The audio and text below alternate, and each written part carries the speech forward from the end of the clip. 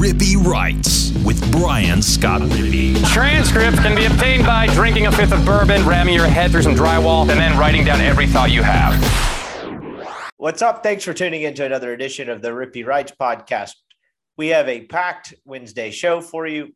Bit of mix of hoops and football. Ole Miss opened the season last night with a win over New Orleans in basketball, and then we'll get to a bit of an A&M preview. But first, we got former Andy Kennedy staffer Bracken Ray, owner of the most famous assist in basketball history. For those of you out there that knew the story, Bracken was the assist man on what has later been called by the history books the shot heard around the world.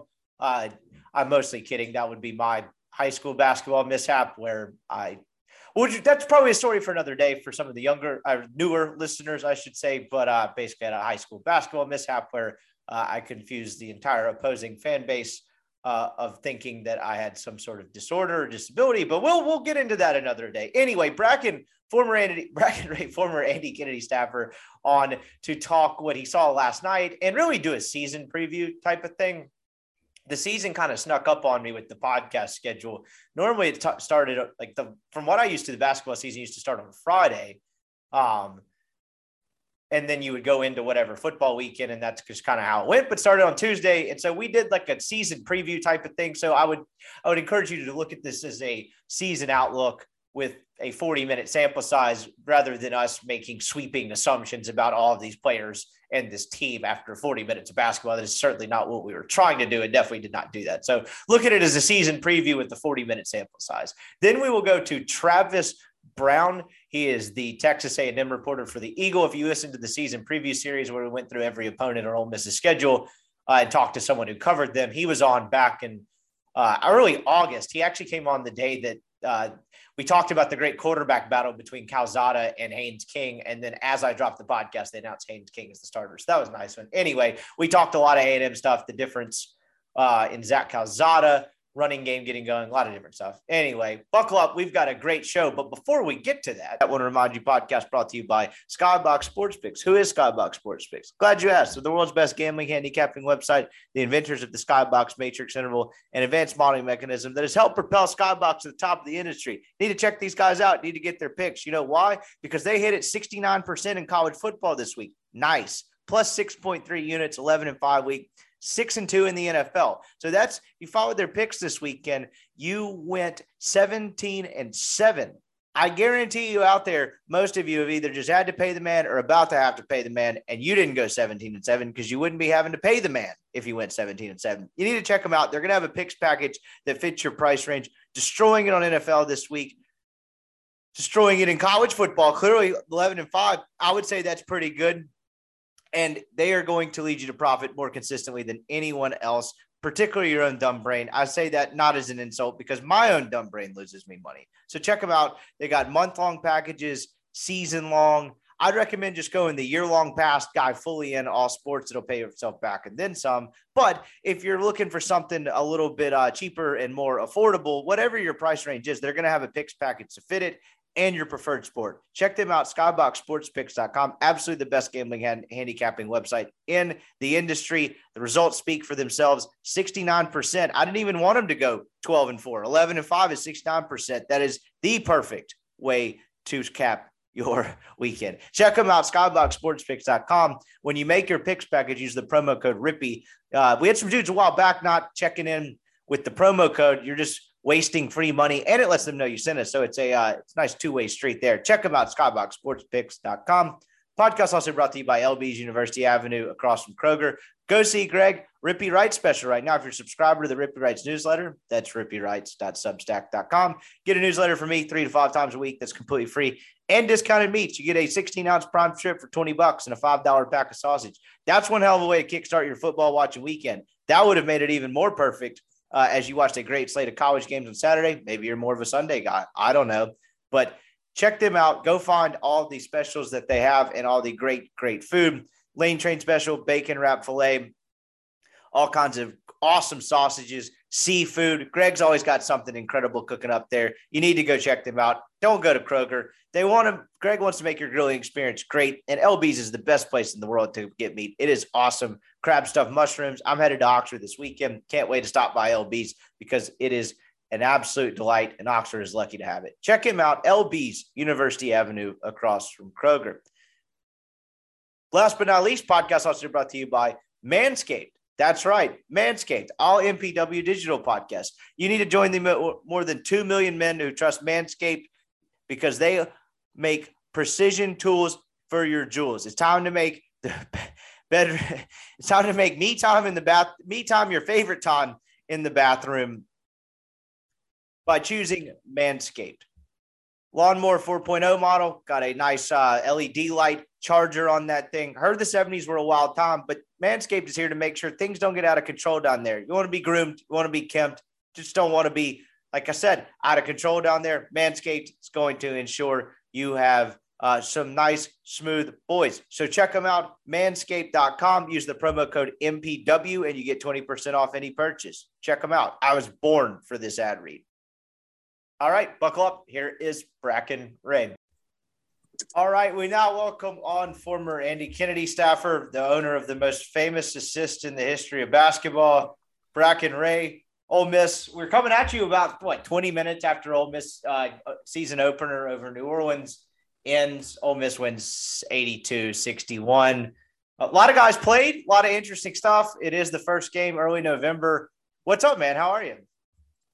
Man, not a whole lot. Yeah, it's good that basketball is finally here. Got a lot of good games on tonight as well. I mean, I had a couple screens going for this. Got Bama and La Tech playing right now, which low-key is a fun matchup for basketball nerds like myself, but doing well. How about you?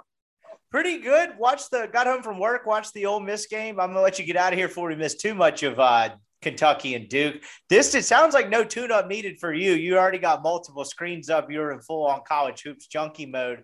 And credit to college basketball. Like, when they open the season, it opens with the bang, right? Like, you got the Madison Square Garden deal every year, but it seems like every opening night there's 6-7 games that are remotely interesting if you're pretty invested in the sport. Like, the slate never sucks week one. I know most every sport does that, but I like the showcases at the beginning of the year. I think for as many flaws as you have in college hoops, I think kind of the early season showcases where you get to see not only this top level talent, but really good teams play each other early in the year when you don't know a lot about them is really fascinating. No doubt. And, I think a lot of that's intentional as well with us being kind of in the back half of regular season for college football as well. So kind of generating some of that interest, having some blue bloods play each other. Like I said, with like the Bama La Tech game, a really good high mid-major game as well. So, yeah, looking at the slate today, there were like 6 or 7 that really caught my eye. And it's a good first night of college basketball. It's great that there's some sense of normalcy and watching, some of the student sections and stuff like that for some of these games. It's really excited to see that energy back in the arenas as well. Yeah, second that, dude. Watching those games in Cameron last year when there's just no one in there. And I'm not even the biggest like Cameron crazy guy, but like I think it sucks. Like it's not even close to the same. That La Tech team, I mean, I caught them. I was one of the tens of people that went to this Ole Miss NIT game out in Frisco last year just because it was close by. I didn't even have plans to go. Someone texted me right after work and was like, hey, these tickets are like $9. You want to ride out to Frisco? I was like, sure, why not? That was a pretty good team. And from what I remember, they had a decent bit coming back. The fact that that's kind of a sneaky mid-major game is not shocking to me. They were pretty good. Yeah, they've got a kid named Kenneth Lofton. Yeah. I mean, he's like 6'7", 6'8". He's like 270, 280. But he played on the USA Basketball, maybe U20 team this year and had some really good games for them. I've told a lot of people that he's like a sneaky pick to be an All-American this year, as crazy as that sounds. And he's not a guy that's going to play in the NBA, but he's going to be a really good player. And I think that, for him playing in the Conference USA, I've already given AK some hell that, hey, that's going to be one that y'all got to get into foul trouble early on if y'all want to walk home with the W there. Hell yeah. AK's got a pretty good squad as well over there in Birmingham. I'm interested to see what that kind of looks like this year. Ole Miss got our first look at them this year.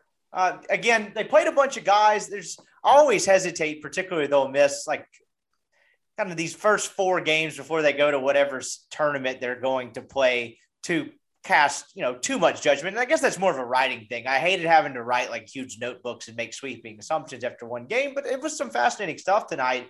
Full disclosure, like you were saying, them catching the kind of back half of college football season, I had intended to text you earlier in the week and we like do some sort of preview or something like that, because in my mind, and honestly, because I'm a big boy adult now, I started keeping a calendar.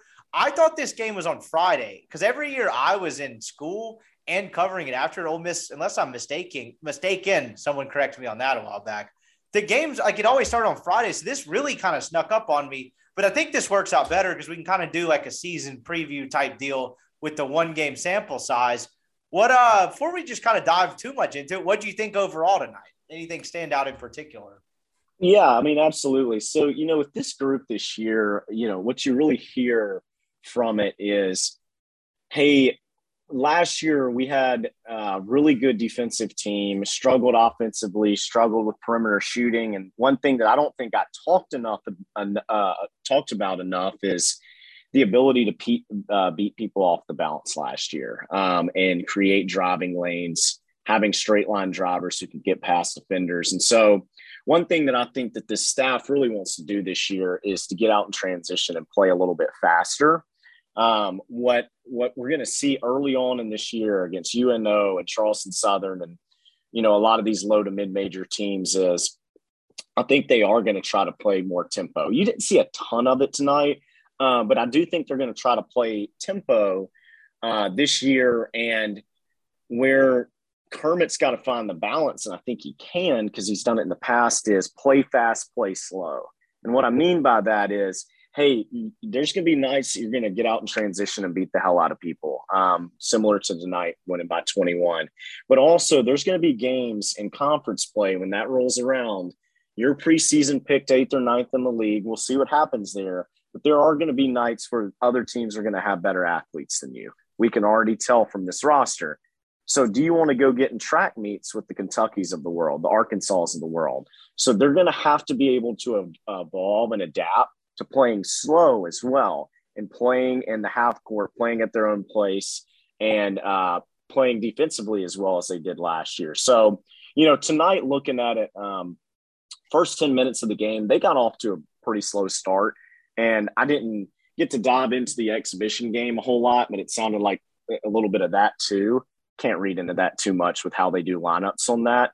But they played really slow. But one thing that I think changed the game and busted the game open was the 1-3-1 with about 10 minutes left in the first half. That's what really changed the game for them. Crowley had a really good game, really good first half as well. I think in general, and I think Kermit would admit this as well, when you're playing a team like a UNO or a Charleston Southern, you want to play as much man as possible early in the year and see how good you are at it. I don't think you want to get into playing that 1-3-1 a lot, but they kind of busted it open, and then in the second half didn't have to play it as much. Your first couple games going to be a little bit sloppy. There was times where that was tonight the case too, but 2-to-1 assist to turnover ratio as well to end the game. So, I thought that this all in all was about what expected. I always joke with my gambling buddies that, Ken Palm can every now and then be a good indicator of what games look like. And they predicted like 83-59 final score, actual 82-61. Pretty good. So about what the metrics, yeah. So about what the metrics said too. So, about what you expected out of this group tonight, all in all there. Yeah, you mentioned the 1-3-1, and that was another note I had written down. You hit on a couple of things already that I'd had in this little notebook that I was sitting there watching the game with. I thought part of that too, because that is kind of what a lot of coaches do, particularly against inferior competition, is you just play man up and kind of see who can do what, and honestly, maybe more importantly, who can't do what when it comes to man defense. Yeah. But some of that had to be a little bit – Ole Miss got off to a slow start offensively. I think when they went to it, Ole Miss – it was around the time they got down 17-11 or something. Some of that was probably he knew they were going to be overwhelmed by it and probably wanting to kind of get Ole Miss in the little bit of a rhythm offensively by creating some easy baskets in transition off turnovers, which is exactly what happened. I imagine there was a little bit of offensive thought into the decision to play the 1-3-1 for that kind of seemed like about a 6-minute stretch or whatever it was there where Ole Miss finally created separation and not have it, be 29-28 or something at halftime. Yeah. And, that's a really good point, because one thing that this group, when you look at them, hey, they did not have many perimeter scorers last year. And from a recruiting standpoint this year, they brought in 2 to 3 really good transfers, but they didn't fill that gap either. And so you're right. I think that from a mentality standpoint, getting some guys like a Morrell or an Austin Crowley, some of these guys, some easy buckets early in the game can kind of get them going a little bit. And small sample size. And, I still don't see this team being a great perimeter shooting team just because of the Jimmies and Joes, so to speak. But 41% from the 3-point line tonight. I think a lot of that is there's a mental game to that as well, where you could bust out in transition, get some easy buckets going, and kind of loosen up a little bit when those shots and those opportunities come about. You mentioned being able to play different ways, and that was their struggle last year. I mean, they weren't very dynamic at the guard position in terms of being able to get past people. I think when we did pods somewhat frequently last season, it was a lot of horizontal dribbling. The guys were not able to get vertical and get downhill. On top of that, and I think this probably relates to it a little bit, and given how they played tonight, I'm speaking from a pure body standpoint, and really it's probably worth noting as we get further into this, if you're out there listening, I would consider this more of like a season preview type of thing instead of everything being based like this is all of this, like that we discuss is certainly not based off 40 minutes against University of New Orleans, more like big picture outlook stuff as they wade into the season. But who they played tonight and what this roster looks like now, with the exception of the 2 ends. And by that, I mean the 7-footer in Nasir Brooks. And then I guess the other end would be Ruffin at 5'9" or whatever he is. This team, and Joyner probably is more in the Ruffin category. This team seems like they could have the ability to be pretty malleable. Everyone else in that within that they played tonight is kind of within that 6'4" to 6'8", 6'9" range. And at the exception of Brooks, everyone played a little bit on the perimeter and felt looked somewhat comfortable doing so. I would say maybe the biggest surprise in that was Sammy Hunter. Now, it wasn't always great. I think he got called for a travel on a shot fake that I imagine no one will bite on once they start playing teams of the pulse type of thing. But it seems like they have a chance to not only play different ways offensively. You mentioned go fast, go slow, but match up better with a lot of different teams. And I think that could be important in what is a pretty loaded, particularly on the top in SEC. It seems like they have some malleability and versatility that they maybe didn't have last year either, where it seemed a little more rigid because of the lack of depth in really both the front and backcourt in some areas. They just seem like they have different body types this year. Yeah, and I think Kermit's kind of recruited for that, trying to have longer guys, long athletic guys. And not only does that help you offensively, but also in things like a 1-3-1 that can really help you as well. When you look offensively last year, though, this team, the first 10 minutes of each game, really played through Romello White. They played inside out. He was pretty efficient down there as well. But then also they kind of did this 4-out, 1-in, or even at times 5-out offense, and a lot of dribble handoffs, dribble at back basket cuts, etc. I think the thing that I'm most interested to see this year, you still got some guys on the wing who I wish were better at beating people off the bounce. But, the variable here that we didn't have last year is somebody like a Ruffin, who's got a lot of flexibility and a lot of wiggle to his game. We haven't seen, somebody like that in a while. And I think they're trying to ease him back into it. He obviously got hurt a month or two ago, but I thought tonight that he did a good job at times of seeing the floor well and, making the open pass. He's quick as hell. He can beat people off the dribble, and he's got really good handles. And when you're a freshman McDonald's All-American, a lot of times the mentality your first game is, hey, I'm going to go get a bucket. I'm going to go get a bucket. But there were times where I thought he played poised and mature and beat people off the dribble, saw a man coming up and made the extra pass. So that's another, thing in this offense that to keep an eye on that we didn't have last year. Like I said, I think it's going to take him a couple weeks to really get him ingrained and comfortable in this offense with how much time he missed. But something that I'm super excited about to see with his game as well.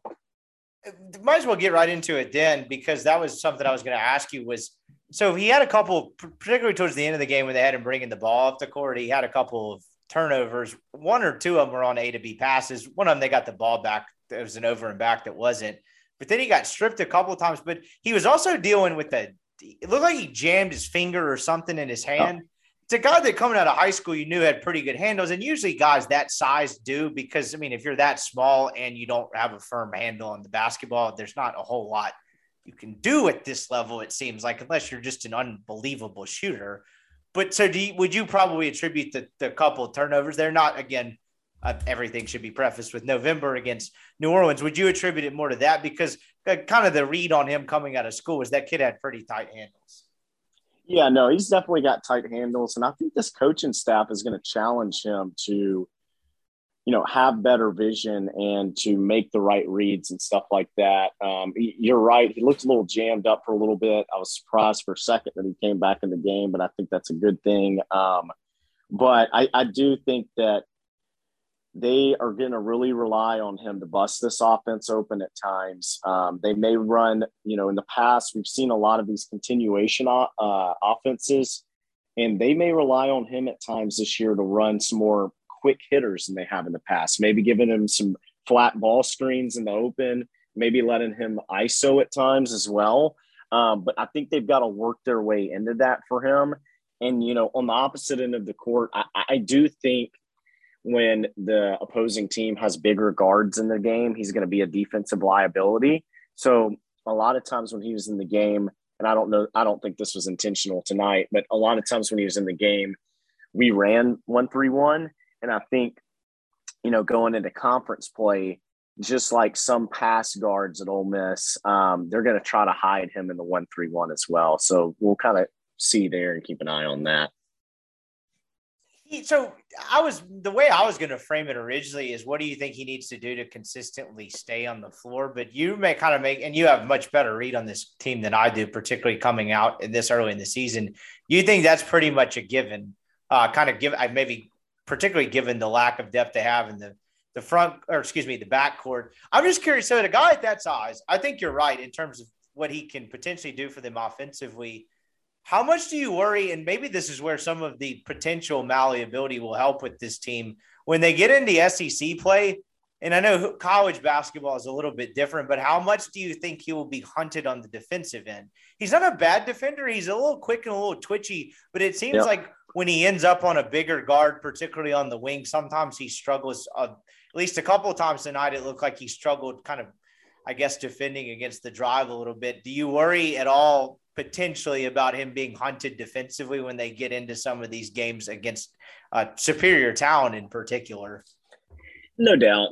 And I think it depends on the matchup. Obviously, like Bama with Quinterly and Shackelford, those are kind of undersized guards. But two positives I'll give him is I don't think effort's an issue for him. And a lot of times that's half the battle defensively at the college level. And the second thing is I do think he has fairly quick hands as well. And on the ball, that can lead to steals at times too. So I think it's just, it's a educational thing, but also at some point it'd be good for him to bulk up a little bit as well. Because what I worry about with him is if you're ever playing a team whose smallest guard is like 6'5", did they start running guard post ISOs for him? You see that a lot at the NBA level, and it's trickled down to college a little bit too. So if he ever gets going and offensively, turns into like a Jared Harper type, well, what if on the other end of the floor, they're just post ISOing him and you're switching baskets back and forth? That's kind of what I wonder and concerned with him really early on for his future. But great player. And like I said, effort, I don't think effort's going to be the issue on the defensive side of the floor. Just kind of bouncing around to a couple of different notes in this game because it was interesting. So Crowley ends up leading the team, I think, he had 13 points. And you mentioned that stretch where Ole Miss goes to the 1-3 run and created some separation. The offensive end of that was after a really slow start, particularly from perimeter shooting standpoint. Crowley comes in and hits, I think he hit 3 in a row. Maybe he missed one in there. He only took 4 for the game, but that really, he made 3 triples in a row. And really got Ole Miss going from an offensive standpoint after they were slow shooting night. He was, what do you kind of see his role being on this team this year? Because he's an interesting case. He had a bad year last year. If there was, correct me if I'm wrong here, do you think if there was someone that they felt like they had a chance to get that was an immediate impact guard, he may have been the next guy on the chopping block from a processing standpoint, or do you think they were keeping him the whole time? Well, tough to say. Question. I know it's always fluid. It's tough to say, but I mean, I think from a guard standpoint, if they could have gone out and gotten career 37, 38% 3-point shooter, I mean, I think that is somewhat of a take that could be realistic. I think for him and Sammy Hunter kind of falls in the same category. We talked about this back in September. My real question year 3 for both of them is, what is your identity? Right? What is your identity as a player? And we can't figure that out. And Crowley's had some good games. In his career, he's had a few games like this in the past. For Sammy Hunter, it's more of, I think Sammy has a little bit too much of like a scoring offensive mindset where he's athletic enough to go do some dirty things that could, get him on the floor, some of those dirty little things that get him on the floor. Because if you look at, like Robert Allen's not the most talented guy in the world, but Robert Allen played 21 minutes tonight because he does a lot of the small things that are getting him on the floor. I think they're looking for a little bit more of that out of Sammy Hunter. Can he be a guy that is a force rebounding for them? It'd be a straight up effort thing, right? So those two going forward, that's kind of, I think, what the coaching staff is looking for with them. But Austin tonight, 13 points on 5 of 6 shooting, 4 rebounds, 4 assists. In 20 minutes, he played about as well as he could have. Would love to see that trend, continue, but also such a small sample size to really, measure it and say that it could be something, long term as well. I almost hate doing this, but it is just kind of fascinating. The starting lineup tonight, they go Crowley, they go Joyner, Crowley, Allen, Rodriguez, Brooks. So if you want to do that in a 1-5 order, that's Joyner, Crowley, Rodriguez 3, Allen 4, Brooks 5. Did anything about that surprise you? No, nothing about that surprised me. And look, I think that, Kermit is always going to do, he's going to, he likes to shuffle early a little bit, but if you start seeing something like this down the road with this team, that could be more of a statement. We've seen, I guess it was year 1, maybe, I think it was year 1 where he started DC Davis for a game, right? Who was a walk-on. So he's going to do some statement stuff. I don't necessarily think that's what tonight was. I think he's going to mess with this lineup a little bit, see what fits. And I think that he had I think he started Robert Allen in the exhibition as well. So nothing too much to read into there. A lot of those guys between the starting 5 and maybe the next 2 or 3 off the bench played pretty similar minutes. So nothing too crazy to read into there. When we get down toward January, and I'm getting into the sweeping assumption category, do you think that's Brakefield's spot at the 4 to lose?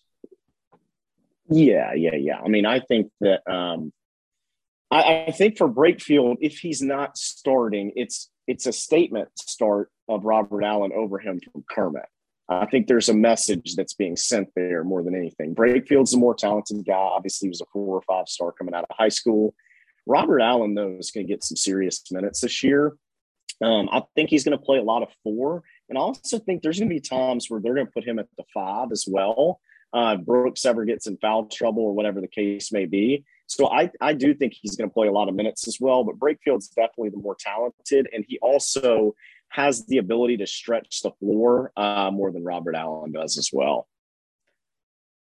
That's something they lacked last year was front court depth. And that's been an issue at times for Ole Miss really ever since Kermit's been here for the most part. That might not be completely fair in some years, but honestly, my memory is escaping me a little bit. But it seemed like there was a decent drop off when Romello went off the floor last year. And that was kind of probably as good enough a transition in just the front court in general. So Nasir Brooks, you obviously knew a hell of a lot more about him than I did, but the initial things that just watching him tonight struck me were two things. One, this guy's played a decent bit of college basketball. He's a smart player that is usually at least tonight, was in the right spot. I don't know, just some of the intangible things that he does, particularly in the defensive end, you can tell he's played a decent bit of college basketball, and there's nothing, I guess, perception-wise or processing-wise that's a little too quick for him. And then the only other note that I had, he made a couple of moves in the post from an offensive standpoint that looked a lot better and a lot more crisp, and maybe I hate saying the word skilled, having watched the guy played for 40 minutes plus some like highlight stuff when he announced he was coming to Ole Miss, but like he showed a little bit more offensively than it would have, the basic kind of look into him would show you that he had. What did you think of how he played tonight? Clearly the rim protection seems as good as advertised just in terms of an ability standpoint, but he seems like he kind of offers, he's not a zero offensively, which I thought could be a possibility. Yeah, no, great point. And like from a defensive standpoint, it's crazy to think that this has been almost a decade now, but he's probably our best front court defensive big since Reggie Buckner. I mean, I like that. Think about, how long ago that was. Completely different player. Obviously he's a 7-footer, but yeah, I mean, we talked about this, in September as well. Like, this is not Dom out there offensively, right? This is, but it's not Romello White either. And what I mean by that is, if you watch film on him throughout his college career, he's a pretty good guy back to the basket. And this will be a very, common sense, obvious statement here, but he's pretty good back to the basket when he has an average to undersized big playing behind him. I don't think he's a guy that, like Romello, teams will ever front or dig on or double, but he's competent. I also don't think Ole Miss will play a ton inside out with him like they did Romello last year. Yeah, and quite frankly, if they did, I think they would have started that tonight a little bit if they wanted to play through him. But no, I mean, he's a guy that, he went for 11 and 4 tonight. I mean, if he's a guy that gives you, 8 and 6 every game, I mean, that's pretty good. But I think he's a super important piece to this team because of his rim presence, but also because of his experience. And, they rave about how he's a leader as well. So really good piece for Ole Miss here, and definitely, I think, a step or two up defensively in the front court from what they had last year as well. How, just based on everything you know about him to this point, how versatile do you think he could be from a playing him every night standpoint? Because, and we can get into this at the tail end of this, but just across the SEC, if you're going against smaller, more athletic lineups, do you think there are nights where they won't be able to play him as much, or do you think he's decent enough defensively or quick enough defensively to kind of survive having to go short stretches guarding someone on the perimeter? Or do you think there will be nights where they can't play him as much? It's a really good question. I think the main thing is if they ever play a team that's undersized and, goes 5 out on the perimeter, I think the main thing for him is he's going to have to give people a gap, right? He's not super slow, but I don't think that he is super. I guess he's a little too stiff at times, maybe, to be guarding people out on the perimeter. So, it's Gobert-ish from the standpoint of this argument, right? Just from this lens. Yeah. And I mean, it brings up an interesting point, Coach Rippey over here. It's like, hey, maybe you go 5 out against him because then you take away the rim presence, right? Because that's what he's really good at. So that's something that I do think is interesting. But to bring it all back together, it's not like, hey, we took him away defensively and then putting him on the perimeter now, but he gives us nothing offensively. So he's absolutely a liability. He's competent enough offensively to give you something there on the floor. I just don't think we'll be running our offense mainly through him, like we did with Zero last year. Jamie Brakefield, that really was kind of the best version of Ole Miss at times last year, particularly when it became pretty evident that no one was really going to be able to create their own shot, particularly getting toward the basket north and south from the perimeter. Ole Miss seemed like a lot of times, particularly through that late January, early February stretch where Ole Miss played well, playing through Hamella was the best they had. I don't think Kermit necessarily wants to have that again, because as we outlined at the top, that was, you mentioned it when you kind of in the first thing you said, but at times that made for a tough product to watch. And I thought Ramel was a great player, but man, that team struggled they had to play a certain way offensively, and the margin for error was so slim. And I think this team, ideally, if kind of what they've done from a recruiting standpoint and reshaping the roster, will have a little bit bigger margin for error. What do you think of Brakefield tonight, just from initial things you saw, what you thought about him coming in? He was a difficult guy to evaluate at Duke just from the way his year went last year. Weird COVID year, seemed like he played a decent amount in the beginning, then sort of fell off. Yeah. It was about what I thought it would be, right? Like, he makes the three, and I know that's always there enough to where opponents have to respect it. Looks comfortable enough on the perimeter. Give me kind of your evaluation of him and kind of the best and worst version of him and what he does well and maybe doesn't. Yeah, so I thought for Brakefield tonight, and the transfer portal is so funny because, I remember all of us watching him at Duke last year being like, hope he has a good game because he's going to be on our team next year, right? And there's no secret about it either. But, for Brakefield tonight, I think he actually started off a little slow in my mind, but he has kind of got an old man, smooth, kind of slow but very mechanical kind of game. My comp for him is almost and he's not this talented, but he's got a little Trendon Watford to his game, in my opinion.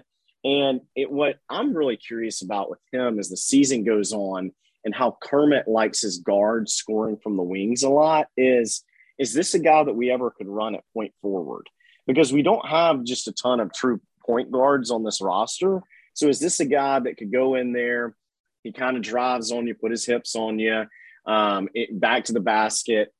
I wonder if he could run some point forward. But tonight he gave 17 good minutes, 4 of 7 shooting with 10 points, 3 rebounds as well. So kind of right as expected for him. A lot of people coming into this year hearing he's a 5-star, I would say probably pump the brakes on thinking this is he's going to go to the NBA next year, be an all-conference player, but he's definitely going to be a good 4 and one of the best 4s that we've had, in quite some time. If you look at a lot of Ole Miss teams that go to the tournament, historically, in the modern era, they've all had good 4 men on their team. Think about Murphy.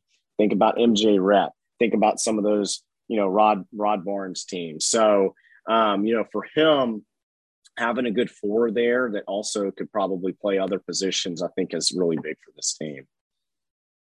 I was about to ask how much 4 and versus anything else. I imagine they don't want too many minutes with him at the 5, but at least from a size standpoint, they could survive it. But if Robert Allen is okay, then I'm not sure how much you would need it. Yeah, I mean, the thing there is if you have him and Robert Allen in the game and you go 5 out, who really is the 5? And it's not really either of them, right? Because you're positionless. And then Brakefield's the shooter there that's extending the floor. So you don't have somebody unless you put a Ty Fagan or a Luis at the 4, who then you kind of can bust that open a little bit as well. But neither of them are great perimeter shooters. So, yeah, it's interesting to see. I'll be interested to see what all positions Brakefield plays this year. I think the majority of those, when the year ends, will be at the 4 spot, though. Ty Fagan, for people that follow college basketball during the season, or Ole Miss basketball, I should say, during the season, and then kind of have a decent, I'd say loose hand on recruiting, was an interesting take. It wasn't something that necessarily moved the needle, given what his, numbers were on paper. I was trying to figure out what they saw and what they were looking for. And then tonight, not pretty efficient. He goes 10 points, 4 of 5 shooting, made the only 2 threes he looked at.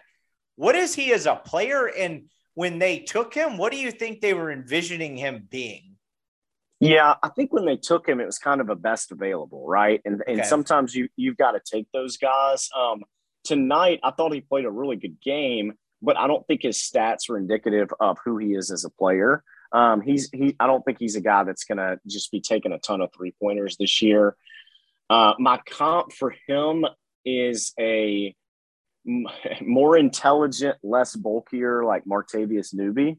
I think that he's going to score a little bit more around the rim, but he'll go in, he'll rebound pretty well. He's a pretty decent defensive player, but you like every high school team has like that 4 or 5 man that just goes in and gets trash buckets, and that's how they score. And that's kind of him as a 3-man. He goes in and gets some buckets around the rim, but he looked polished tonight. And if he can turn into being a average, perimeter shooter, that would be a big thing for this team. Luis Rodriguez, good defender, athletic, had a couple of moments tonight where he looked a little bit more polished, kind of going to the rim and being around the rim.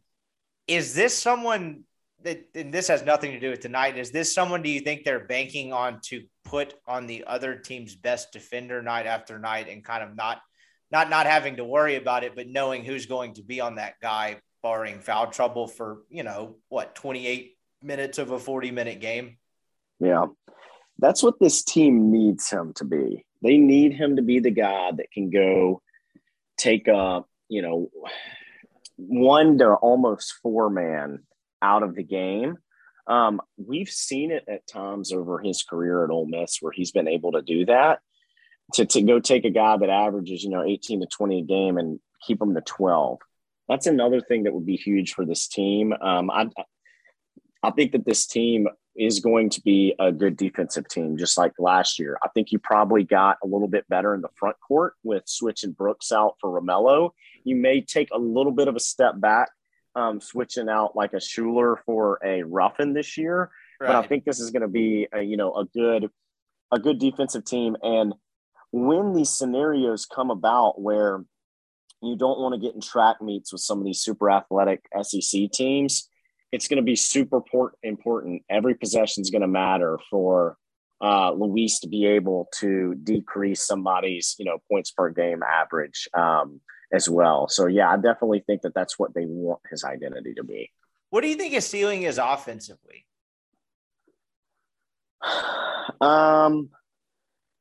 I think his ceiling offensively is, maybe 10, 11 points a game.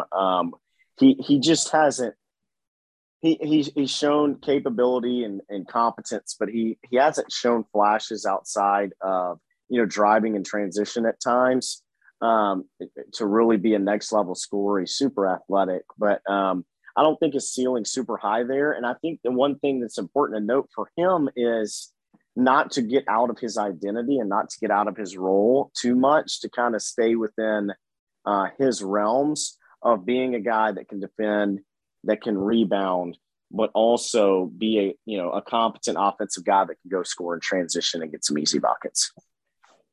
Probably an indictment on me that it took too long. I took this long to get to him, but Jarkel Joyner, a guy that seemingly really hit his stride towards the end of last season from an offensive standpoint, started figuring out maybe, I don't know, do you think there was an adjustment in terms of him realizing the quickness of defenders that he was playing in whatever league Bakersfield in versus the SEC? Ole Miss, as we've outlined a couple of times already, wasn't necessarily overly dynamic at all in terms of guys getting downhill and getting to the rim, but it seemed like he got a little bit smarter with what he was. I think you saw that a little bit tonight, and not in it particularly times last year where he was, I don't know, quick enough to kind of get back and do the 15-foot step back thing, and then kind of be a little bit of a mixed bag from that, or whether he takes it all the way to the rim.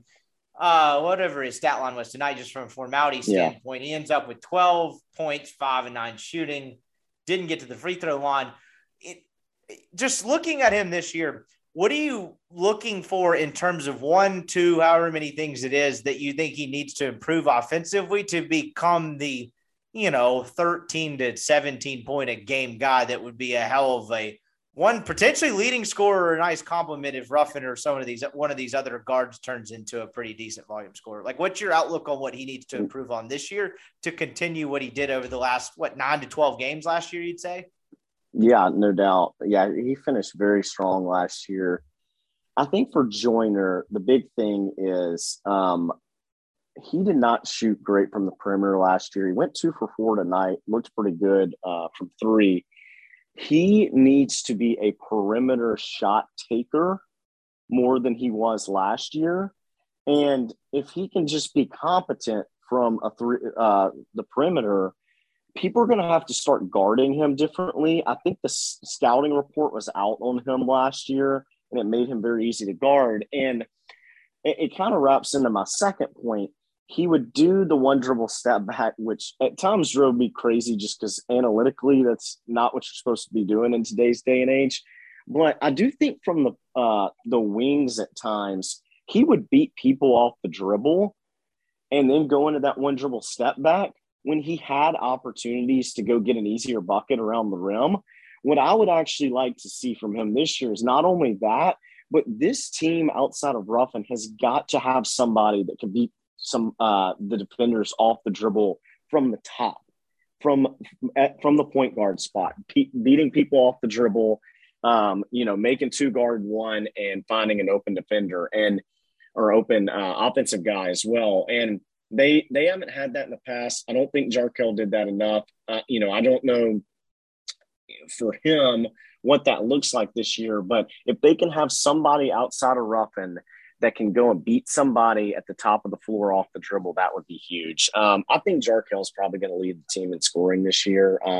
If he looks anything like he did the last 10 games last year, that's Ole Miss is going to be, in a really good spot with him. He's a really good player. And tonight I thought he had a quiet game, a quiet 12 points, it kind of seemed like.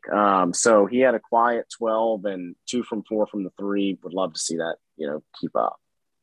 Matthew Murrell, kid last year, at the time when they landed him, highest rated kid that Ole Miss had ever signed, struggled as a freshman, seemed like he struggled with his shot, and that affected his confidence a little bit. Chase and I used to play this game, particularly with baseball, where in February, it would be, give me this guy's numbers, and I could probably give you a decent idea of what this team did in April. And more times than not, it proved true. I think the number 1 pick is the guy we just talked about, is Joyner, because if he's not the team's leading scorer, then you're kind of looking around being like, well, what exactly is this team going to do for points, particularly, in the last 4 minutes of games when the game gets bogged down. But I'm not so sure that Matthew Murrell wouldn't be a pretty decent second pick. What do you see if Ole Miss is going to be good, or if they aren't going to be good? What do you think he will be for this team this year? Well, I think kind of pointing back to what we talked about at the very beginning of this, them trying to run in transition and playing at a faster tempo this year will benefit him more than anybody because he can score in transition, and I think it'll get him going in the half court as well. He is a guy that's too stiff from a straight line drive standpoint. He's got to work on beating people off the dribble. And for him, out of high school, we knew that he could shoot better than he did last year. So he's got to be a competent shooter as well. If he's a guy that at the end of the season, we looked and was averaging, 12 or so a game, you feel pretty decent about, where this team landed. But he's got to get some easy, but it seems like for him from a mental standpoint, he's got to get some easy buckets going early to get some confidence in that shot, and then got to get more out of him off the bounce. He's got to be able to beat people off the dribble, because in his career, not only have we not seen it against the SEC teams, but even against some of the teams like a UNO or Charleston Southern as well, he struggled with it. Part of the reason they had to play through Romello White last year is 2 things we outlined: the dribble drive thing, but also the fact that, and these 2 things probably compound each other a little bit when you talk about making 2-guard-1. Ole Miss was a bad perimeter shooting team. You could probably go as far as terrible. I think they finished last or second to last in the Southeastern Conference at 3-point percentage. When they're to some degree trying to rectify that issue this year. How do you see that playing out? Do you think because I can't find it right now. Do you think there's a guy that ends up shooting 40% from 3-point range this year? Or do you think it's the collection of Crowley, Joyner, Morrell, Ruffin, throw anyone in there, Brakefield occasionally, even though there won't be as many in there, all just being slightly better collectively type of thing? Yeah, I mean, look, I don't think they fixed their needs in the portal enough to have a 40% guy this year. Somebody being in the upper 30s would almost feel like a win at this point. Brakefield's a guy that, they didn't have something like that last year, though he's not an elite perimeter shooter, but he can do that. It's in his bag. I think for them, they did a really good job in the portal with Brakefield, Brooks, and Ty Fagan. But the consensus was, hey, they probably needed to go get another perimeter guy as well. Skill development can do a lot. So hopefully, some of these guys can increase. And if they go from 30% to 34% from the 3-point percentage this year, that could be a huge deal. But just knowing the persona and identity, you don't have a lot of guys that their identity is being perimeter shooters on this team right now. That kind of sums up tonight. There's nothing much in the box score that stood out. Ole Miss had some it seemed like they had a few lapses in transition defense, but outside of that, it seemed pretty run-of-the-mill in terms of how you would expect them to beat an inferior opponent. Although that's a New Orleans team. I was just looking it up earlier this afternoon, curious, because I did not watch a lot of Privateers basketball last year. That's a second in the Southland Conference, so they'll have a puncher's crack at making the NCAA tournament after, over 5 days in March. Whatever that kid's name was that ended up with 21, St. Hilaire, he's a decent player. Yeah. Like, he could be a handful. That wasn't a terrible team. Yeah, they weren't great. I was a little surprised after watching them play that they would be second. By the way, did you see their coach's attire? Like, did you take any glimpse at their coaches at all? They went back to the suits. Well, they went back to the suits, but it didn't look like college basketball coaches. I'll have to send you some pictures. It looked like The Office to me from head coach. It looked like the crew from The Office inherited a team and was like, let's do this against the warehouse guys. Yes, no doubt. But yeah, they're all right. I think they're like KenPom 300, which is not great. Southland Conference is not great. Look, there's some games on this non-conference schedule that are not super challenging, and this is one of them. But the result that you got at the end of the day is about what you'd expect. And a good assist to turnover ratio. I think Kerm would have wanted them to dominate the boards a little bit more. But after a slow start the first 10 minutes, I thought that they finished the back 30 about how you would have thought they would. How much do you think we'll learn about this group in non-conference play? Because they go to, Charleston in like a week or so. I guess that's next week, right? You play the Friday game, you go to Charleston. You're going to get a Marquette team that, at least in the preseason, people were not high on. Do you remember Shaka Smart's taking that job? I think they were projected as a bottom 3 team and should be a pretty good Big East. And then you'll presumably get West Virginia, I think. Well, actually, no, not presumably. Ole Miss would have to beat Marquette, and then you would presumably get West Virginia unless there's something I don't know a ton about Elon. That would be a chance for Ole Miss to notch a signature win if you can get by Marquette, because that's a West Virginia team that was top 4 or 5 in a pretty good Big 12. Like, that's a team that returns seemingly on paper a decent bit from last year. And then I think obviously the biggest marquee game would be Memphis. And then you got a sneaky Dayton team in there. And that really kind of is about it from a non-conference, other than, I don't know, what's Rick Stansberry got cooking? He comes to Oxford Saturday, December 11th. Is that something to be worried about? Well, actually, I think that game's in Atlanta. It's like some hoop fest. Oh, good call. That is in Atlanta on a Saturday night. Yeah. So Stansberry, I think his team is projected 3rd or 4th in the Conference USA. They lost their big man to the draft this year, who was a really good player for them. He always reloads, as Jeff Goodman always says, smart money on Rick Stansberry when it comes to recruiting. He's got that thing figured out somehow wherever he goes. But no, look, there's some games here that are not super challenging. Middle has just fallen off since Kerm left. I mean, it's borderline a disaster. Demencio Vaughn actually returning back to Oxford. A little storyline for you there, Rippy. On November the 30th, he transferred back to Rider. Yeah, I think are you on mute? Yeah, sorry, I was on mute there. I can't even work my own podcast. Back to Rider, right? Yeah, back to Rider. So there's some interesting matchups there. I think Mississippi Valley State is actually ranked the worst team in college basketball, if I have that correct, out of all of them. So there's some interesting ones. But, Memphis is super talented. And, Penny, people have their opinions about him from a coaching standpoint. I get it. But historically, under them, he's been pretty good defensively. So seeing two good defensive teams in Oxford play each other, if we can get past Marquette, who I think will actually be favored against, his teams play hard as hell. So that'll be a good early game for us here in about a week and a half. So I think there's some interesting matchups on the board. Compared to the rest of the SEC, I think it's one of the bottom four from a strength of schedule standpoint. But, still, I mean, some pretty brutal matchups in here. And I think that speaks more to how hard the conference is scheduling these days.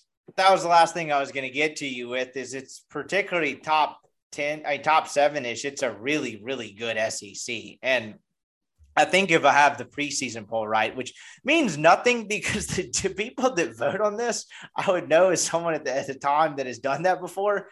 No one has watched anyone and no one has kept up outside of Jerry Tipton and two of the Kentucky guys, and maybe Florida or someone who specializes in basketball at Florida or Arkansas. I guess Tennessee you could throw in that mix too.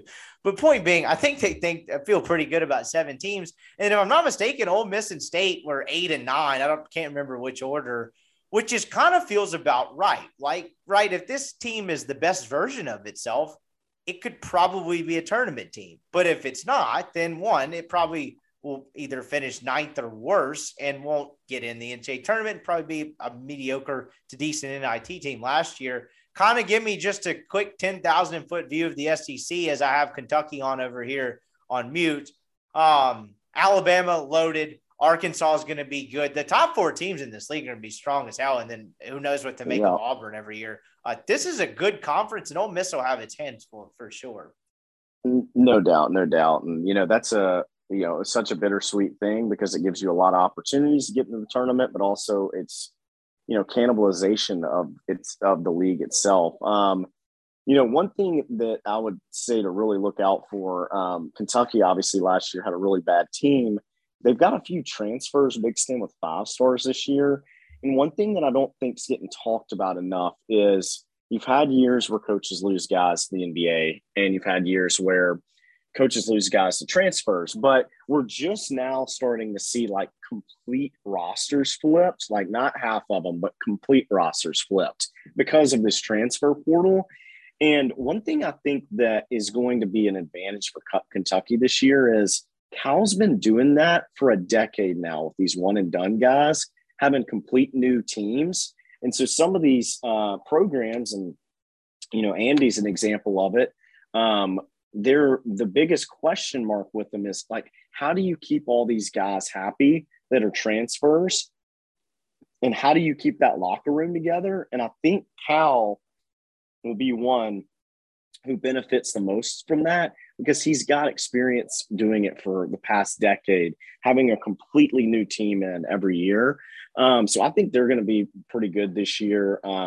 Alabama and Arkansas are going to be good. Kennedy Chandler looks awesome right now for Tennessee. LSU's got a good team. One of their best players is out for the year, though. So, something to keep an eye on there. And then, you're right with State. They're super talented. I always have questions about Howland's teams offensively and how he can keep locker rooms together because they're probably a little bit better talent-wise than Ole Miss, but it's, hey, who can keep the locker room together better between those two? So it's a gauntlet. It's a league that I think will probably get 7 teams in the tournament, and if they have a really good non-conference showing, maybe even an 8th. One quick look at the back half of the league. Is there anyone that sits at that back half? It's clearly probably not Georgia or Vanderbilt. Is there someone in that back half? It could be Ole Miss or State, but just for the sake of the argument, anyone besides Ole Miss that kind of sticks out to you that team could probably creep in or could potentially creep in the top 6 that I guess the writers that don't pay attention are sleeping on currently? Yeah. I mean, outside of State and Ole Miss, I think you're right. I think Georgia's going to be bad. I think Vandy actually could be a hair better, but they've been so bad lately. Missouri's taken a big step back. I'm not a huge believer in South Carolina, even though I love Frank. A&M, you just Never know with Buzz. You never know with Buzz, and I thought that was going to be such a success that I'm surprised it hasn't been. And he may come out here this year and be 5th or 6th in the SEC. He had a hell of a run 2 years ago there. So I think my sleeper pick would probably be A&M, just because with Buzz, it can be kind of all over the place. He's a really good coach. He is. Bracken Ray, I'm looking forward to talking hoops with him throughout the course of the year. We will be checking back in periodically throughout the non-conference season and then get on a bit of a regular schedule as the conference play season nears. And I'm looking forward to it. It's good to have college hoops back with games in the stands. I appreciate the time, dude, and we will chat up again soon. Yep, absolutely. Looking forward to the rest of the season. And that was Bracken Ray. Appreciate the insight he offers. We will be talking to him throughout the season. He will be the Weldon of hoops, or maybe Weldon is the Bracken of football, but you get the point. We'll talk to him on Sundays throughout the basketball season, particularly when they get into conference play, and then kind of mixed in throughout. Looking forward to it. Looking forward to talking hoops and wading through the season with my old pal there. All right, let's get to Travis Brown and bring this podcast home. Here's Travis Brown on Ole Miss A&M. A lot of different topics covered. Huge weekend in Oxford coming. Looking forward to watching this football game. All right, we now welcome on Travis L. Brown, A&M reporter for the Eagle. Joined us in the preseason to talk some A&M, and in a lot of ways, a lot of things have changed for Texas A&M since we spoke probably late July, early August, but in some ways they're sort of what we thought they were. Looking forward to diving into that and what is going to be a interesting game in Oxford. Big weekend, obviously, college game day, a lot of different stuff going on. I appreciate you joining us again, man. How are you? Of course, can't complain. Just on the road back from some exciting high school volleyball action. So glad to talk a little bit of football, take up some time on the highway here. Yeah, I know. I'm sure it's got to be gratifying that the biggest games of your week are already out of the way and you can wind down with the Texas A&M Ole Miss football game. Of course, being able to balance both is just a versatile reporting skills. I appreciate you joining us as we record this late on a Tuesday night. So let's kind of get right into it. Texas A&M has been a different team for the better part of pretty much a month now. I mean, actually the month to the day, right? They beat Alabama on October 9th. Zach Calzada has been the starting quarterback for the entire season. Haynes King, we actually spoke. I don't know why I just now remember this. We actually spoke the day before they announced Haynes King as the starter, and I dropped the podcast like 15 minutes after the announcement, and then he hurts his ankle, and it becomes the Zach Calzada show. That's probably as good a place to start as any. What has been the difference with Zach Calzada in the last 4 weeks as opposed to the first 5? Yeah, I mean, I think it has to be experience. He came in to that Colorado game when Haynes King broke his ankle, and was a little rusty just because of not necessarily expecting to be the guy. And every week beyond that was just another step in the progression of things slowing down for him, the playbook opening up for him a little bit more as he gets more comfortable into the system. And I think it kind of reached a peak there during that Alabama game where he went, started the game off 10 for 10. His only blemish in that first half was an interception, and was the man there keeping it within striking distance, keeping A&M ahead there at the end. And he's the thing that is the point of conversation about him in the last couple of weeks is his toughness, because it was late in that Alabama win that when he threw the touchdown pass to Aniyah Smith, he took a shot to the left knee, went down, had to be helped off the field. Everyone just was watching, thought, oh, this has got to be a a torn ACL or something. He's done. And the next thing you know, next year he's running back out on the field, and the fans are loving it and cheering. And it was a stark.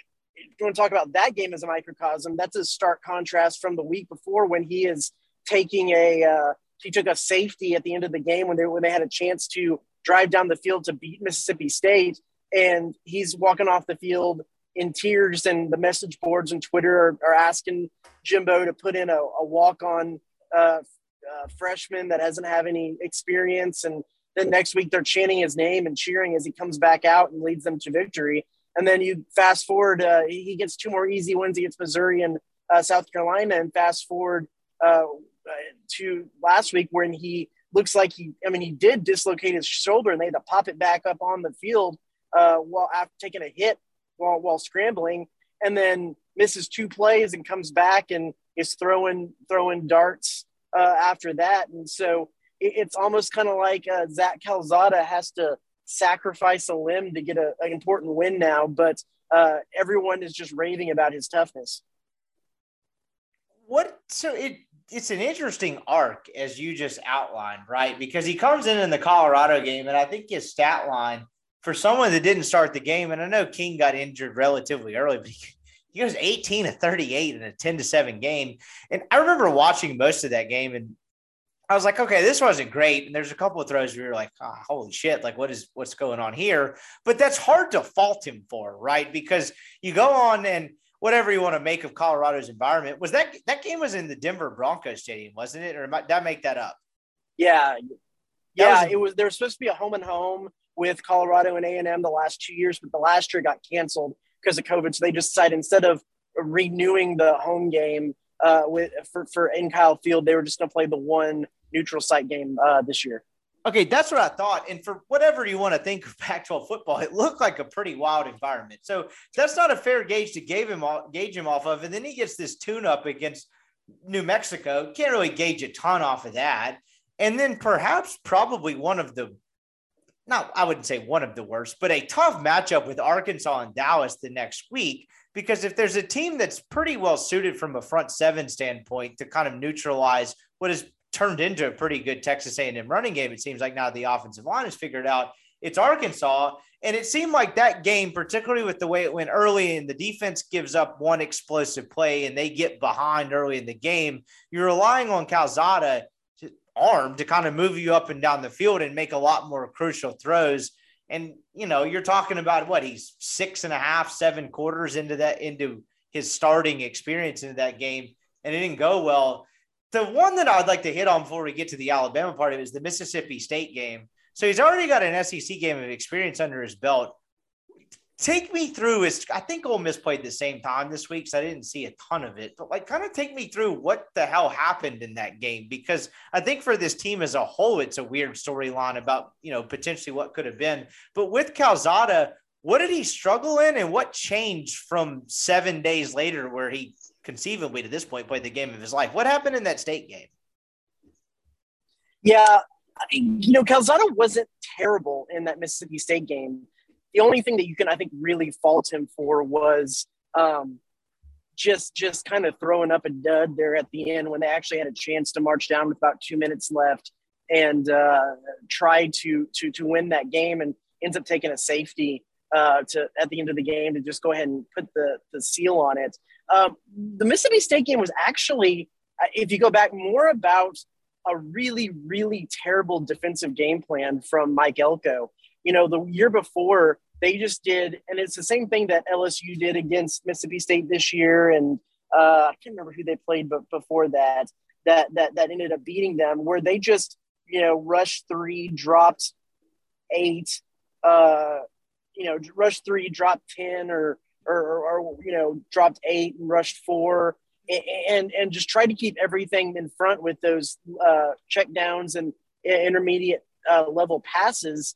And, Will Rogers said after the game that that's exactly what they did to them the year before and won. And they looked at the tape and said, okay, well, we can kind of scheme around that. And they actually did the exact same thing. And he said, well, it wasn't easy. It wasn't hard because they did the exact same thing. And the defensive backs were playing yards off the wide receivers. So it was just easy to kind of march down the field. And so while the offense wasn't great in that game, that was more of a just absolute mistake of a game called plan by Mike Elko that just gave them the entire field to work with and passed around and made Will Rogers look like a Heisman candidate in that game. And so I think that doesn't necessarily explain the turnaround they had the next week. But I think if you want to look at that game, it had more to do with the defense. Now, as far as Zach Calzada, it came out of the blue. And I think just probably having what Jimbo Fisher calls is more saddle time, more experience, getting in there and kind of talking through some scenarios and getting maybe a little bit better game plan tailored for him certainly helped. I think if I remember this right, did they get Caleb Chapman back? They got at least Chase Lane back for that game, which is one of A&M's starting wide receivers. You know, through that stretch of Arkansas and New Mexico and Mississippi State, they were without Chase Lane. They've been without Hez Jones, who's was going to be one of their first string wide receivers the whole season. He's done for the year. And they were without Caleb Chapman, who's their big deep threat guy, for most of the beginning of the season and most of those first few games that Calzada had. And so he was basically working with a second string wide receiver group. Now they rotate a lot of guys in and those guys were getting some reps, but it was a pretty inexperienced wide receiver group as well. And so I think something that probably helped a little bit and has helped even past that Alabama game is getting these first string guys back like Caleb Chapman, like Chase Lane. And then there's been a little bit of a development with guys like Jalen Preston and a few of those wide receivers. So experience from Calzada, the game slowing down, and a little bit more help from his wide receiver group, I think could play a little bit into why his maturation and why things turned around for him so much in that short span of time. From a legacy standpoint, whatever happens with the future of his career, how is that altered by what happened in that Alabama game? Because I remember watching particularly the second half of that and it looking like a different human being playing quarterback for them. And then, of course, it's a massive win, right? I mean, that's why they paid whatever happens this year. I mean, on the heels of 11 or 10-1 season or 11-1, whatever it was, like that's kind of why they gave Jimbo the contract. And you beat Alabama in a game that was not a fluke by any stretch of the imagination. And so as you kind of have this weird quarterback dynamic, presumably King will be healthy at some point. How do you think that changed Zach Calzada's legacy and how he's viewed at A&M? Well, he, in a sense, he's reached a legendary status already. Because if you go back, and I don't have it in front of me, so I could get this wrong, but the quarterbacks who have beaten Alabama in the last 10 years is I think it was a Jared Stidham, Bo Nix. Bo Nix beat him, I believe, and then you got Joe Burrow. You have Johnny Manziel in 2012, and now you have Zach Calzada. I was about to say, the only other two you had into there is two Ole Miss guys, Bo Wallace and Chad Kelly. Yeah. And so, it's funny. One of our photographers got a picture of him on the field after that Alabama game. And it was a deal that went around where, the fans rushed the field, the Corps rushed the field, and somehow through the mayhem of it all, he found himself with one of the Corps cadets' little, kind of triangle looking hats on his head. And our photographer got this great picture of him kind of throwing up a peace sign kind of thing with his Corps cadets hat on and a goofy grin with all these people around him. And it's just one of those pictures that you look at.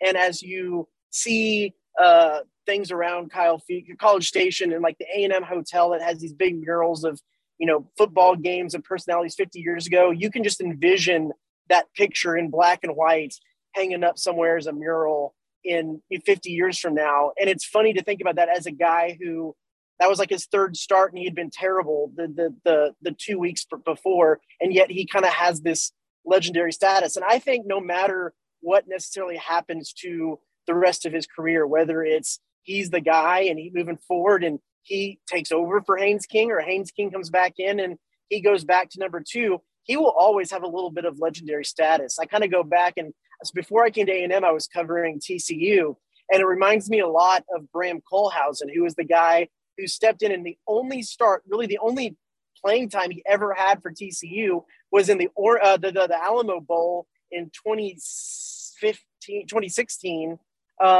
when Trayvon Boykin, who was the Heisman Trophy candidate, got arrested like the night before the game, and he had to step and play and ended up beating Oregon in that game. And he will forever be a legend, even though he played in one game in TCU lore. And so I think that kind of is how Zach Calzada will be remembered. Now, moving forward, it's going to be an interesting competition when I don't foresee, even though I think most medical people I've talked to, with the prognosis of what Haynes King injured, there was an expectation that he could potentially be back and come back sometime at around this point in the season.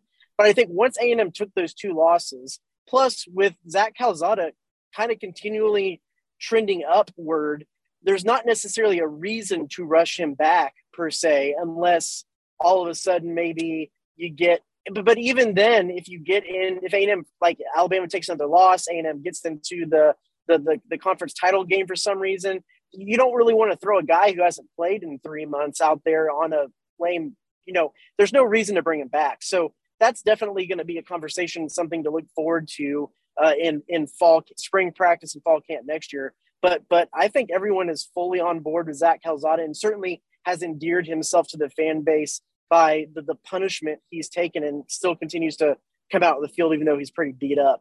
Yeah, you just nailed it. That was the next thing I was going to ask, where when King initially went down, I believe from, following it somewhat loosely from what I'd read, it was like the tail end of October, early November, which is exactly where we're at now, which you kind of already answered it. There's really no point to bring him back now. I mean, there's 3 games left in the season. You are what you are. Like, honestly, making a quarterback change, barring, if King had been an incumbent starter for a year and a half or something like that, it would be different. But 2 guys that battled it out in August, it would make no sense to change back at this point. The other part of that, or actually, we can put some closure on the quarterback thing as well. Jumping up ahead, what do you see happening? Because it seemed like a close-ish battle, but every one of you guys that covered the program, and I read a decent breadth of coverage of it during the offseason, seemed like the nod went to Haynes King because his ability to, extend plays with his feet. How do you see that playing out in the offseason? This is mostly just from my curiosity standpoint, because it's almost like, is there a scenario where you have quarterback competition 2.0 again? How do you think this will play out long-term, or do you think someone leaves? Oh, I think it'll be quarterback competition 2.0 all over again at least through fall camp, because you don't see that often either. That's fascinating. No. Well, it was interesting because it's actually really mirrors in some ways A&M's 2017 season, Kevin Sumlin's last season, because you have a quarterback competition between Kellen Mond and Nick Starkel. And it's actually kind of exactly the same scenario where Kellen Mond is the true freshman, Nick Starkel is the redshirt, which is a lot like what happened with Haynes King and Zach Calzada. Now, in that situation, Nick Starkel gets the nod, start 2017. They go out to UCLA, and he breaks his ankle in almost the exact kind of same way. Kellen Mond comes in, and they go through the season, most of the season up until the Auburn game, which was about this time of year in that season. And they went ahead and benched Kellen Mond a couple of series into that game, brought Nick Starkel in, and Nick Starkel finished out the season. And then you have another competition when Jimbo comes in here the year after that, and Jimbo goes with Kellen Mond. And Nick Starkel ends up transferring and then stays in the NCAA for like 8 more years. And, that's where they are with him. So it is in some ways really pretty similar to that. Now, I think both quarterbacks have a little bit more upside than they did in that quarterback competition. It was really only Kellen that came through. Well, I say that, both Kellen's in the NFL now, and Nick Starkel has made some waves out at San Jose State. So we'll see. But yeah, I don't think there's any way to predict right now what that's going to look like, because if Zach keeps winning games, there's something to be said about a guy who can win games in the SEC. Who knows? That's going to be a big storyline for a long time to come. One of the things that's coincided with Zach Calzada playing better, ironically enough, outside of the Alabama game, where it seemed like he put the team on his back, because Alabama, what they run, A&M runs that night 27 times for 94 yards. They run for 283 against Missouri, just kind of sit on them. Same deal against South Carolina. They ran 53 times for 290 yards. They're really the one, you can call A&M you can call Missouri and South Carolina. They are what they are from a defensive standpoint. South Carolina really just overall talent. But last week, they run it 35 times for 217 yards against Auburn. Clearly, there's something clicking a little bit better with this Texas A&M running game, and I think this is probably one of the more important aspects of leading into this matchup with Ole Miss, is Ole Miss has struggled to defend the run at times, particularly between the tackles this season. What has been different about the A&M running game, do you think, in the last month? It wasn't awful, clearly, like going in, but, I guess the way I would articulate it is, against State, it's 32 rushes for 162 yards. Against Arkansas, it's 23 for 121. It's not horrific numbers, but for a quarterback that's not supposed to go out and win games for you with his arm, that's not exactly, I would say, a supportive run game or something you can lean on. What's been the difference the last month? Well, a couple of things. I think when they knew that Calzada was struggling, both, especially Arkansas, Mississippi State a little bit stacked the box and played the run and forced him to pass a little bit. And like you look at the Arkansas game, and Jimbo Fisher took a lot of criticism for this. Isaiah Spiller breaks off the 60-something yard touchdown run against Arkansas to bring it back within, I think, a touchdown or cut the deficit pretty significantly. And after that, they only actually ran the ball twice. And that touchdown was like midway through the third quarter. They threw the ball the rest of the time. And so Jimbo said they stacked the box, and the way that they did try to produce running yards was through RPOs, and the pass is what opened up. So that's just kind of how that happened. But I think that they've had to, because Zach Calzada has gotten better, they've had to respect the pass a little bit more. And that's opened up a little bit more lanes for Isaiah Spiller and Devon Achane, who are both two all conference running backs. Isaiah Spiller, you can argue, one of the best in the nation. The other piece of that is for sure the offensive line, because they just didn't get settled through the first 4 or 5 games of the season. They had an injury to Layden Robinson, their right guard, that kept him out of 2 games. He got injured during the Colorado game, and that just kind of shuffled things in a weird way.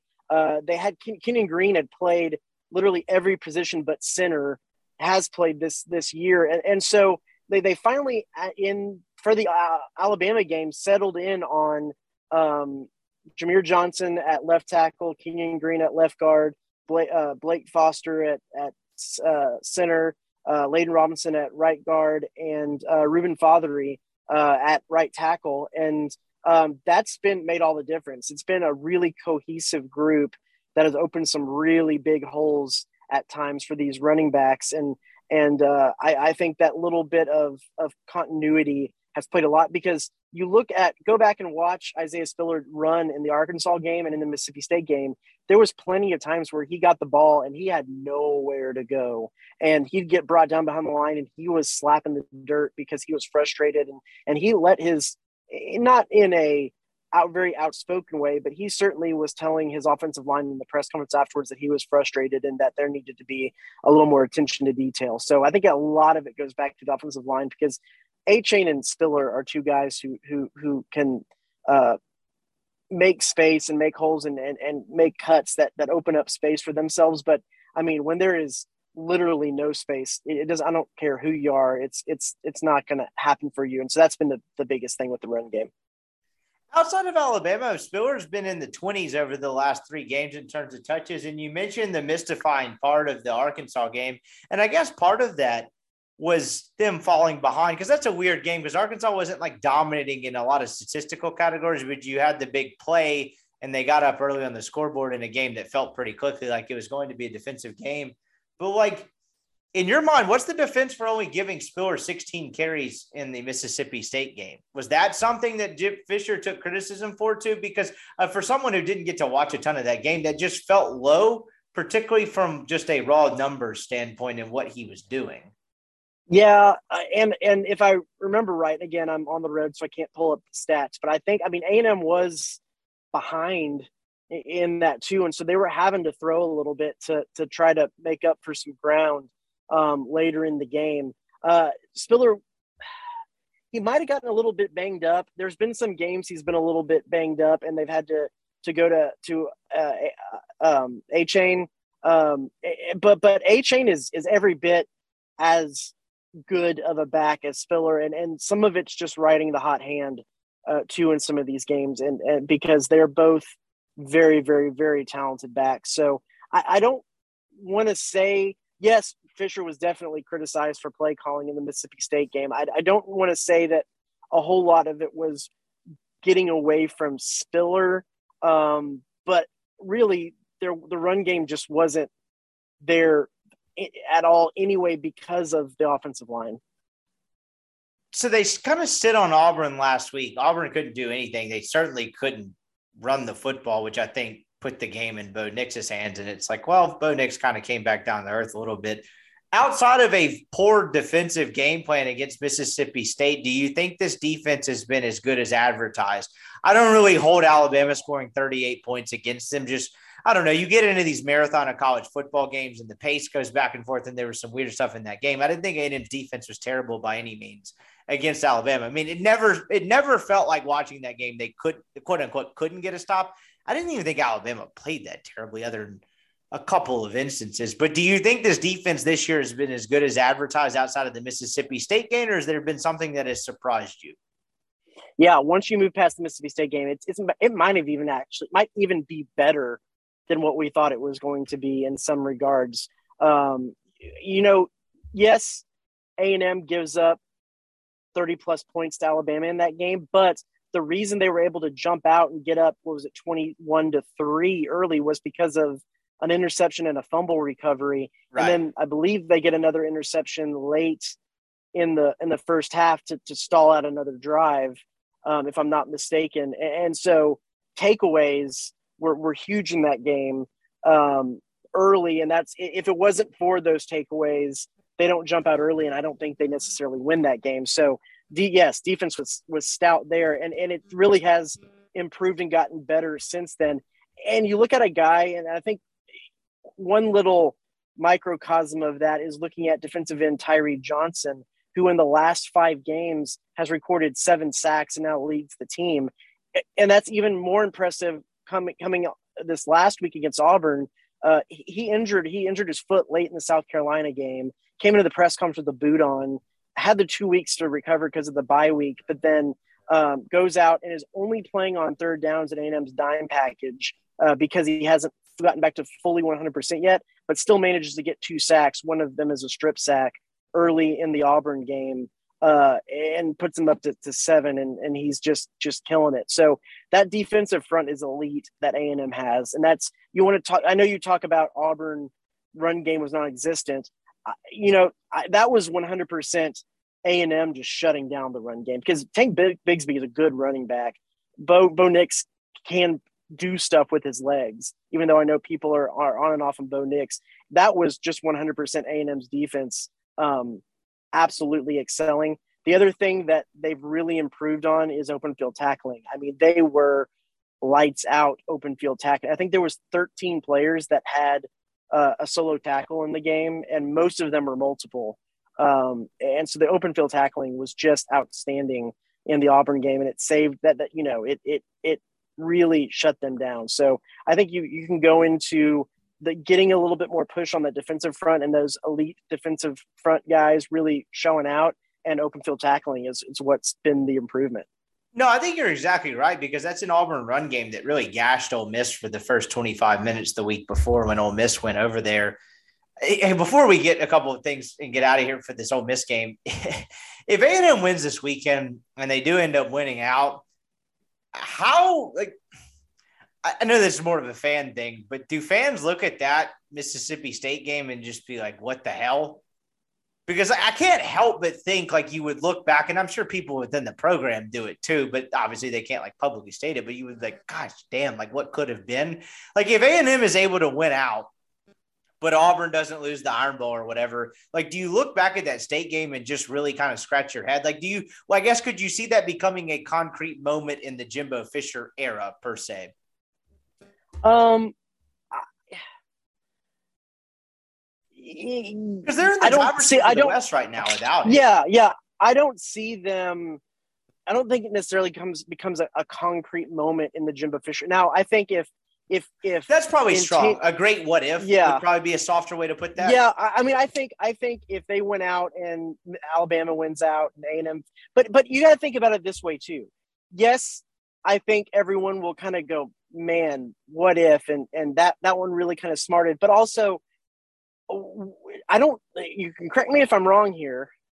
And actually, the answer could be last year. Again, I don't have it in front of me. But when has A&M finished second in the West? Because even in 2012, when Johnny beat Alabama, they still finished third in the West. That's true. And I'm trying to think. Last year, did they finish third too?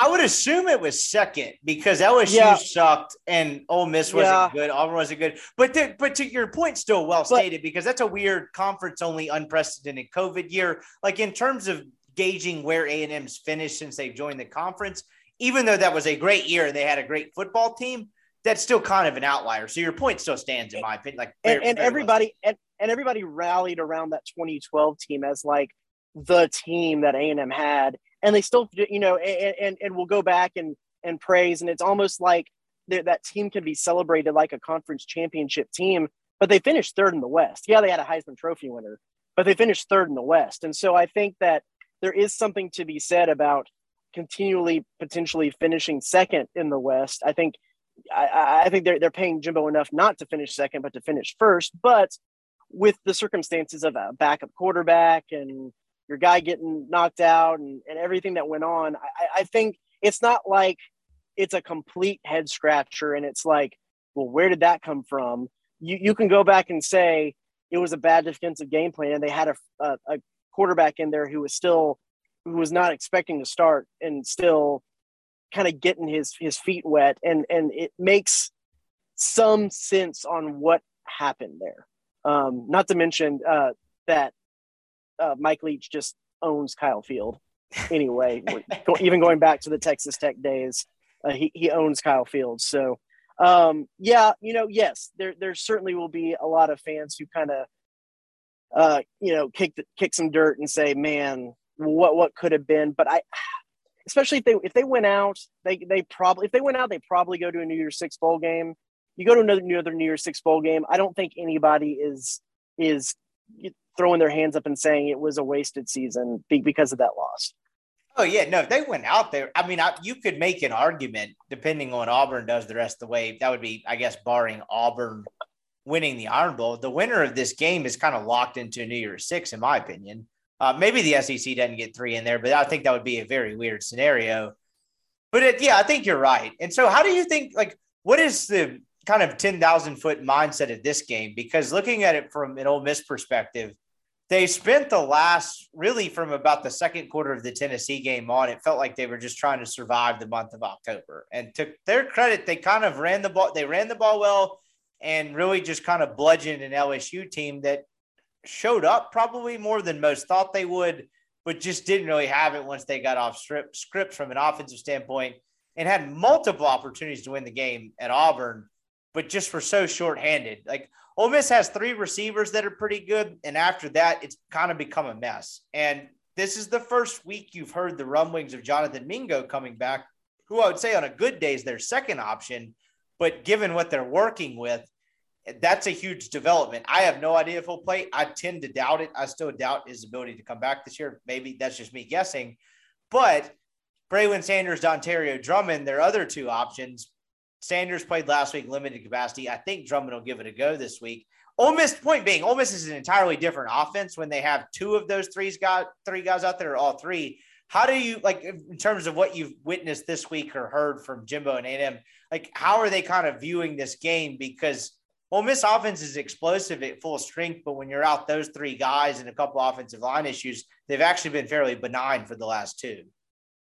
Yeah, so I think Jimbo and the players are very they've really shifted into one game at a time, one play at a time, coach speak, blah, blah, blah stuff. So it's hard to get necessarily a super good read on what their thoughts are, other than Jimbo, re-emphasizing the fact that they're a good offensive team. Matt Corral's a good quarterback. Lane Kiffin's a good offensive mind, and it could be a trap game as much as anything else. I think the interesting part for me is kind of what we were talking about to start this thing off, and how this matchup has changed. In some ways changed drastically, in some ways not changed at all from the last time we talked up until now. Because I think the last time we talked, the conversation was the offense was going to be good, but I don't know about Ole Miss's defense. Right. And I think that the thought from my perspective is, I don't know much about A&M secondary, and is this defense going to be as good as it's thought of? But A&M's offense is going to move the ball, and it's going to be great. And so this was the one game other than Alabama that I had circled that A&M could really trip up on.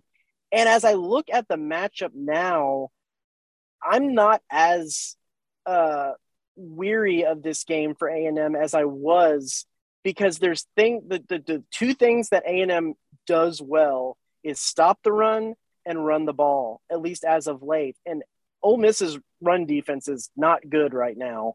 And a lot, like you said, a lot of what they've been able to do well lately is running the ball and kind of doing a little bit of old school SEC offense. And that's what Auburn a little bit tried to do against A&M, and they just absolutely completely shut it down. So I think on paper, this game plays really, really well into A&M's strengths, at least as of late, because you go in and of course, no one's run defense is as bad as Missouri's, but you go into a game where you know the run defense isn't going to be good. A&M could have won that game running the ball just about every play, because especially at the beginning of the game, I can't remember seeing chasms that big for Isaiah Spiller and Devon Achane to run through.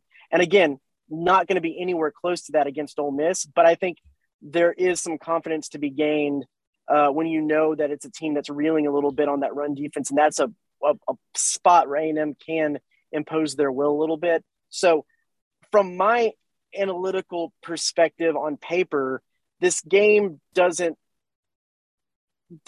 intrigue me as much as a potential trap, because I think everything plays into A&M's strengths pretty well. You can differ me. I'd be willing to hear your argument on that, but I think this is in A&M's favor a decent amount. No, I think I'm in the exact same line of thinking, because what's been interesting is Ole Miss has had this banged up receiving corps. Is they ran the ball very well against LSU, and they ran the ball very well against Arkansas the week after they lost Mingo. Decently well against Tennessee, but that's, remember, the weird game that seemingly no one watched. Like, I'm not going to get on the Corral Heisman thing, but the man carried the ball 30 times as a quarterback in an offense that's not like one of those gimmicky offenses, and no one seemed to give a shit. But point being, after that, they struggled to run the football at Auburn, and they really struggled to run the ball against Liberty last week. Ole Miss ran it 28 times for 142 yards, and 70 of it came on run play where Jerrion Ealy broke a long run. And it has nothing to do with the running backs. Ole Miss, you could argue, has the deepest running back room in the SEC. They have three guys that they trust pretty much equally, it seems like, because there's really no rhyme or reason how they use them every week. But they've been banged up on the interior offensive line. They lost Ben Brown for the year, who's a guard. And last week, their backup guard and the other guy that slid over, kind of the secondary, I'd say, backup guard, neither one of them played really at all. I think partially that was precautionary, just being banged up, but that's just a guess. But I think that's contributed to that more than anything. And it affects Ole Miss's ability to kind of play at tempo, where you pop off the chunk run, get lined up, pop off and get, 15, 16 cheap yards because the defense is so scrambling. And so coming into this, I think you're exactly right. I think it plays very well into A&M's favor, because A&M is maybe, including Alabama, the best front seven Ole Miss has faced.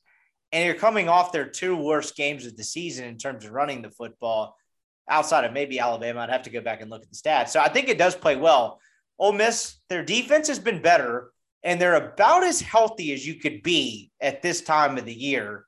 But the way the 3-2-6 has looked, when you play a running game with the pulse, it still hasn't been great. They were better in the second half against Auburn, but Auburn got pretty vanilla. So, no, I don't really have a rebuttal. I think this plays into A&M's hands from a matchup perspective pretty well. The one equalizer to me is that to Kiffin and Jeff Levy's credit, they've been able to scheme up the run game in terms of just kind of find yardage despite not being great on the interior. So if Ole Miss is able to run the ball well, particularly early in the game, I think that could level it pretty well. But to your point, I don't know how they stop it on the other side, even if they're running with so much success. So I'm curious to see how this plays out. I think Ole Miss's margin for victory in this game is much narrower than A&M's, to put it that way. Yeah, I would agree with that. I mean, I think Mike Elko is a defensive, gene guru, and he is really good. But like the Mississippi State game, every now and then he's prone just to get out coached in the game. And I see that that's about the only way that Ole Miss increases that margin of error a little bit, is just there is that potential for those minds to have a pretty good scheme up and just beat out Elko on there. But yeah, I see this as an A&M win. Definitely they cover the, 1.5 point spread, but with it being in Oxford, I give them a touchdown, 10 points. Right. So it's a night game. It's a night game, late November. I mean, college game days there, not that it has any effect on the game, but it's going to be a decent, a good atmosphere.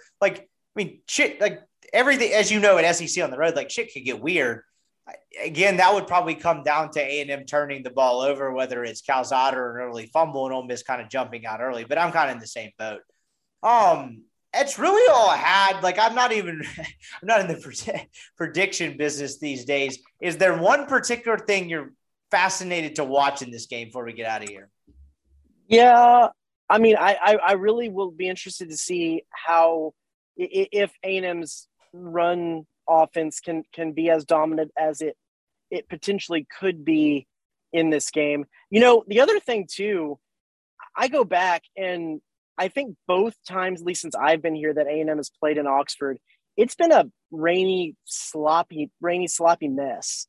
And so I don't exactly know what the weather report is. No rain, but it'll be colder than hell. Oh, good. Well, I'll be sure to pack 18 layers because I'm a Texan. Yeah, it'll be interesting to see a game that isn't necessarily have some of those issues with the right, because I know last time they were there, they were still going through John Plumingris and or whatever his name was, and Matt Corral, and neither one of them really could throw the ball, but they were having to try too late in the game, and it was pouring down rain, and just a silly game. And so it'll be fun to see that, and it'll just be fun to see Kiffin going up against Jimbo and Elko, because we didn't get that last year because of COVID. So first time getting to see that regime against A&M, I think there'll be a lot of fun in those matchups. Watch the coaching matchups there. He is Travis Brown, Texas A&M reporter for the Eagle. Man, I appreciate the time as always, and safe travels to Oxford. And I think this should be a fun one. Sounds good. Thanks, man. All right. That is our show. Appreciate you making it to the end. If you're still here, hope you enjoyed the basketball football mix on Wednesday's show. Got a couple ideas in the works for Friday. May have Weldon back on. Weldon's headed to Vegas this weekend, so he won't be available in the normal Sunday slot. I'm probably not going to have a podcast from a blackjack table. I think he's going to a Raiders game out there, something like that.